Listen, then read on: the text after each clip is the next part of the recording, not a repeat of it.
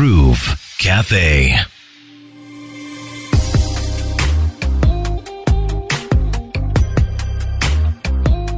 You're listening to The Groove, and right about now, it's time for your favorite segment of the day, and it's The Groove Cafe, where I have a sit down and a chat with some of the most extraordinary people who are making differences and, making change in their communities and for themselves. Today, I'll be sitting down and talking to Maureen Orogot Aido, and she is a social worker with 10 years of experience. Well, she's passionate about child protection with a focus on child rights, adoption, resettlement, counseling, project planning, and management experience in both humanitarian and development concepts. Hi, Maureen.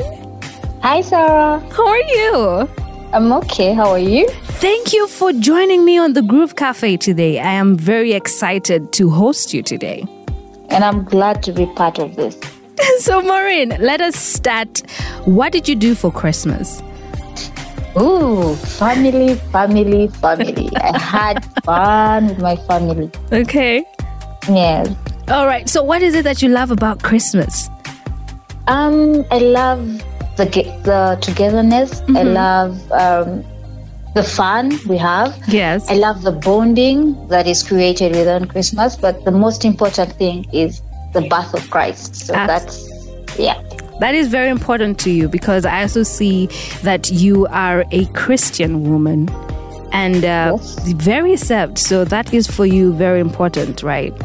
Yes, very important to me. All right, so let's get into it, Maureen. Let's start from the beginning.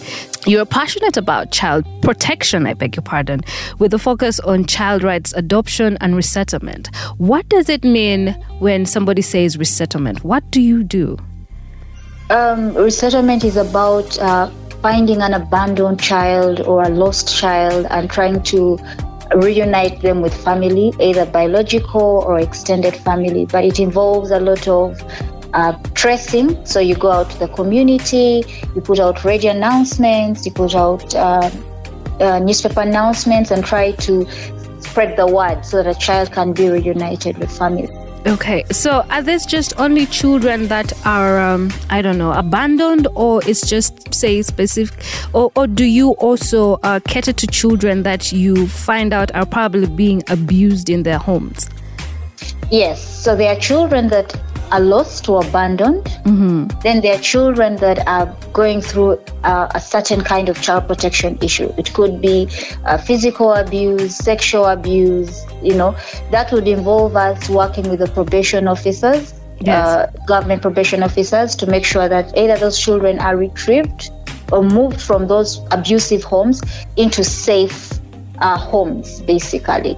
Within the community. All right, that's wonderful. I also see and also know that you're the co-founder of Childable, Child Protection Specialist. So what is it that you do exactly? Or all the things I mentioned above are part of your, job description? Yes, they are part of my job description, but mainly Childable was founded because of the gaps that we saw in the sector. Mm-hmm. So there are situations that we looked at.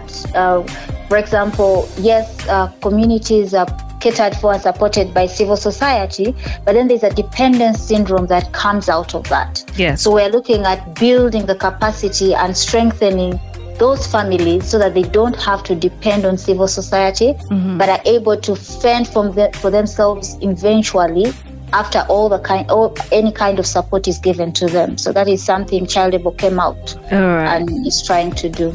So you're very passionate about children's rights. Do you have children of your own?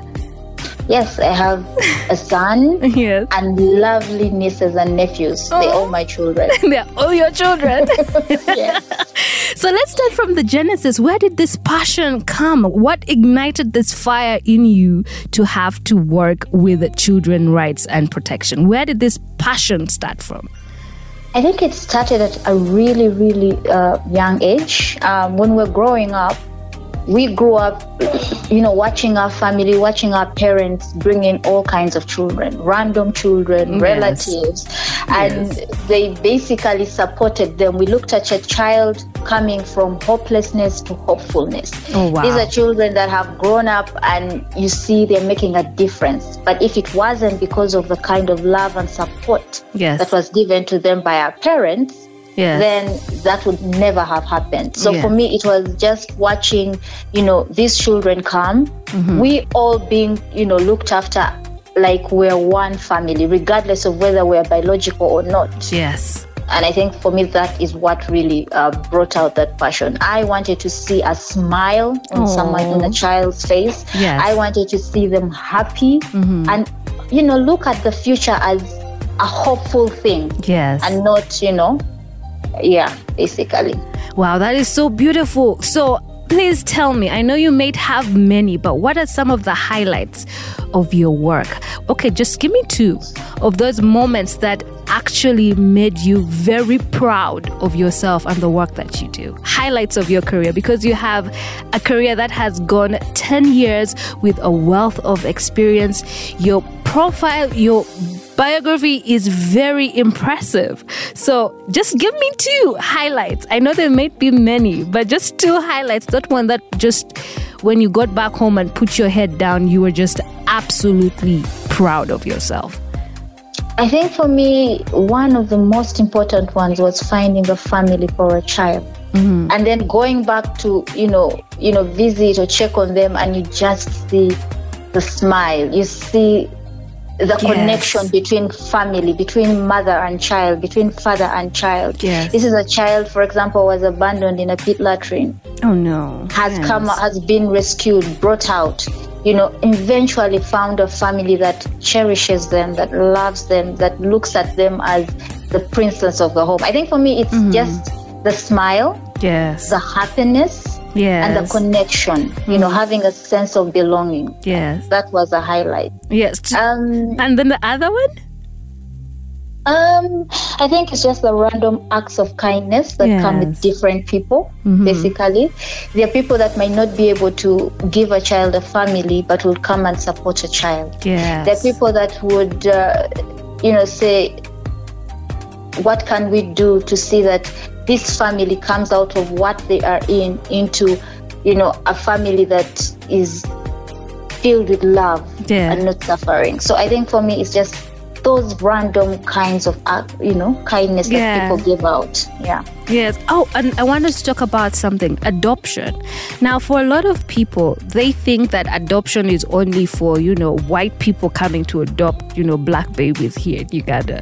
So what is the procedure if somebody wanted to adopt a child?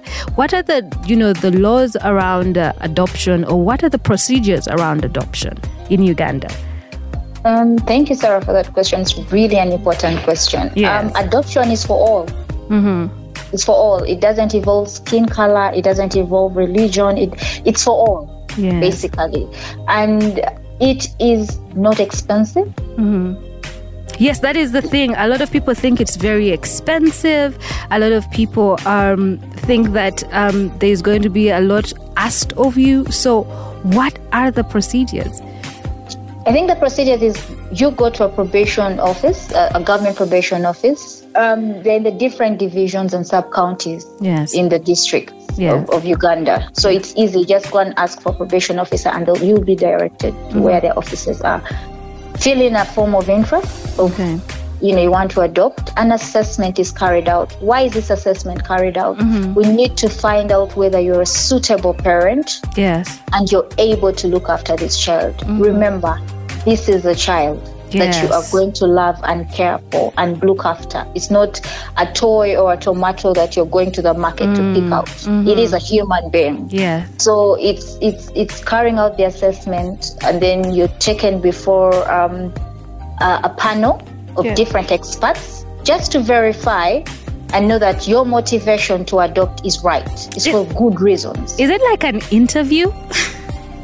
Almost like an interview, but it's also just getting to know you personally and trying to understand you.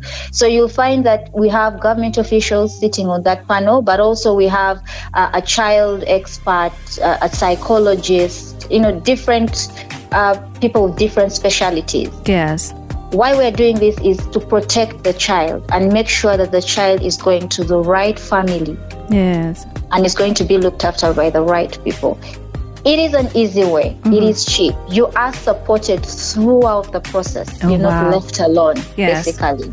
Okay. So it's in Uganda, we've had more than 80% of Ugandan parents adopting. Really? It's happening. Yes, it is happening. But the thing is, Maureen, that a lot of people, especially here in Uganda, are not comfortable coming out to have these open conversations. And I think that is why a lot of people don't even know that this is being done. And why is that so? Is it something to be ashamed of? Is it something to hide? Because to be honest, I don't hear enough stories about adoption. All you hear is that, there are babies' homes, and that is just it. And there's no life for the child after the baby's home. So why is it a conversation that is not openly or freely had, especially here in Uganda? I think it's about the preparation. How are you prepared to be an adoptive parent? Yes. Majority of the adoptive parents are taken through different kinds of trainings. Yeah. And through those trainings, then they are, supported and helped to be free and open about it. It's not a bad thing to adopt. It's a blessing. Okay. It's a good thing. So it's just the preparation, basically. Yes. So that people come out and say, look, I have adopted. There's a time we were carrying out, where I was working formerly, yes, we were carrying out campaigns. Yes. And we're on the radio. So it's also about the sensitization. Yeah. People coming out and talking about it and sensitizing people that, look, adoption is good. It's healthy. And you can do it. Yes. There's nothing to be ashamed about it. All right. So, Maureen, I want to know, has there ever been a moment in your career when you just wanted to give up? Like, what was the hardest time for you in your career? I think the hardest time for me in my career was losing a child. Oh, no. You do everything that you can, and eventually you lose that child. I think for me, that was the painful bit. What happened?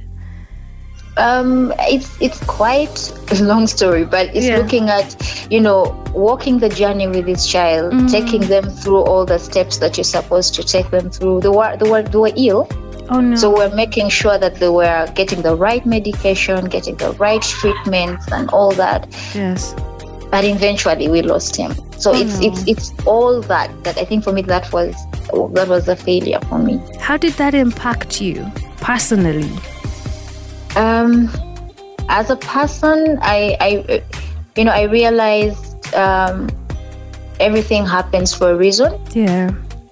But also I realized that there are certain things that need to be done faster than they should have been done. Yes. Basically. And having the right people to talk to and going to the right people basically would have changed certain situations. Yeah. So I think for me that was hard. And I know being a mother yourself, you definitely felt that you lost a huge part of yourself. And I sincerely apologize if I'm making you go down a rabbit hole that you shouldn't be going into. All right? So let's switch gears. 4 days until the end of the year. Were you able to accomplish any of those, New Year's resolutions you set for yourself at the beginning of the year? Expose yourself. Did you tick off everything on your bucket list this year? I don't think so. You can explain. Wow. Okay, that's interesting. Yeah. Okay, child labor is one. I think I ticked that off. Yes. And congratulations. Thank you. Changing job is two. So yes, I feel like I'm being able to give more and do things differently. Yes. So that is a tick.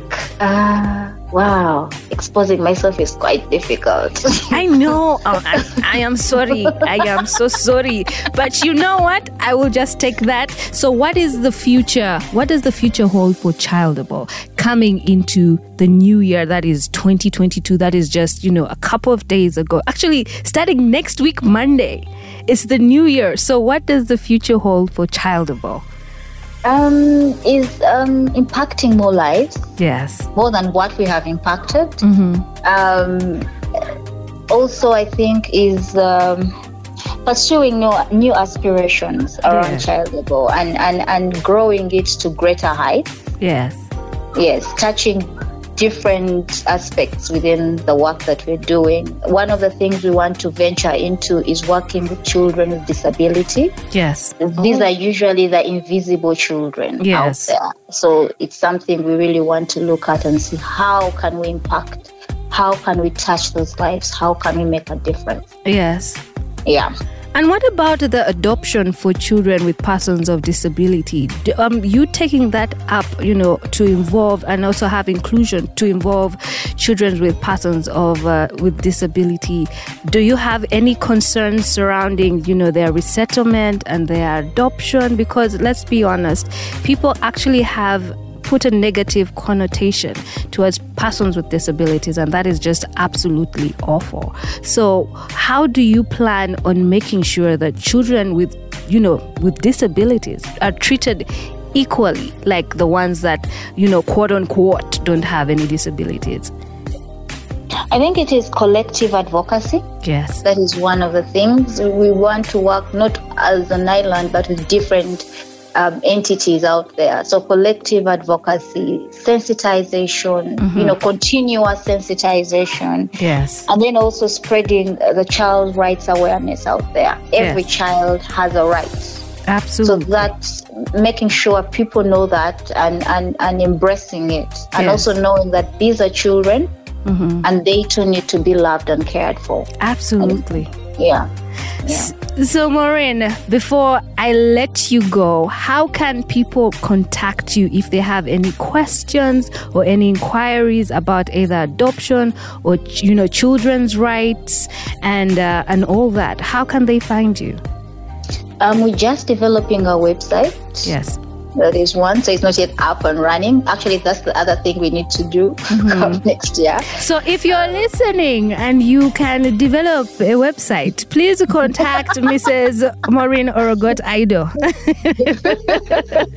Thank you. Yes. So yes, but I'm also on phone. You can always get me on phone. Yes. And also on email. Yes. I think Sarah, I can give you my phone and email. That will be much easier. Absolutely, and we will include this contact information on our website, and you can follow us on our website and our social media. That is at RX Radio if you want to get in touch, because I know a lot of people are very curious about what it is that you do. You're the co-founder for Childable, and it's all about child protection, because that is what you specialize. So thank you so much, Maureen, for honoring my invitation. I had a great time talking to you.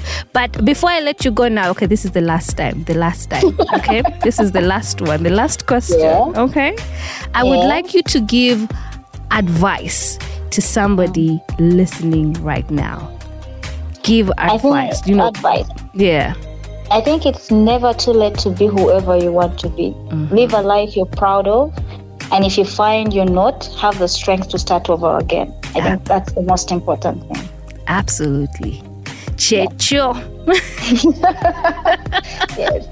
All right. Thank you, Maureen. Thank you so much. Have a lovely day. I had a great time with you right here on The Groove. Thank you. I've also had a lovely time. Yes. Thank you for having me. Yes. All right. Thank you so much. All right. Groove Cafe. Playing your favorite artists 24/7. My music. This is RX Radio. Happy vibes. Sweet connections. The Groove.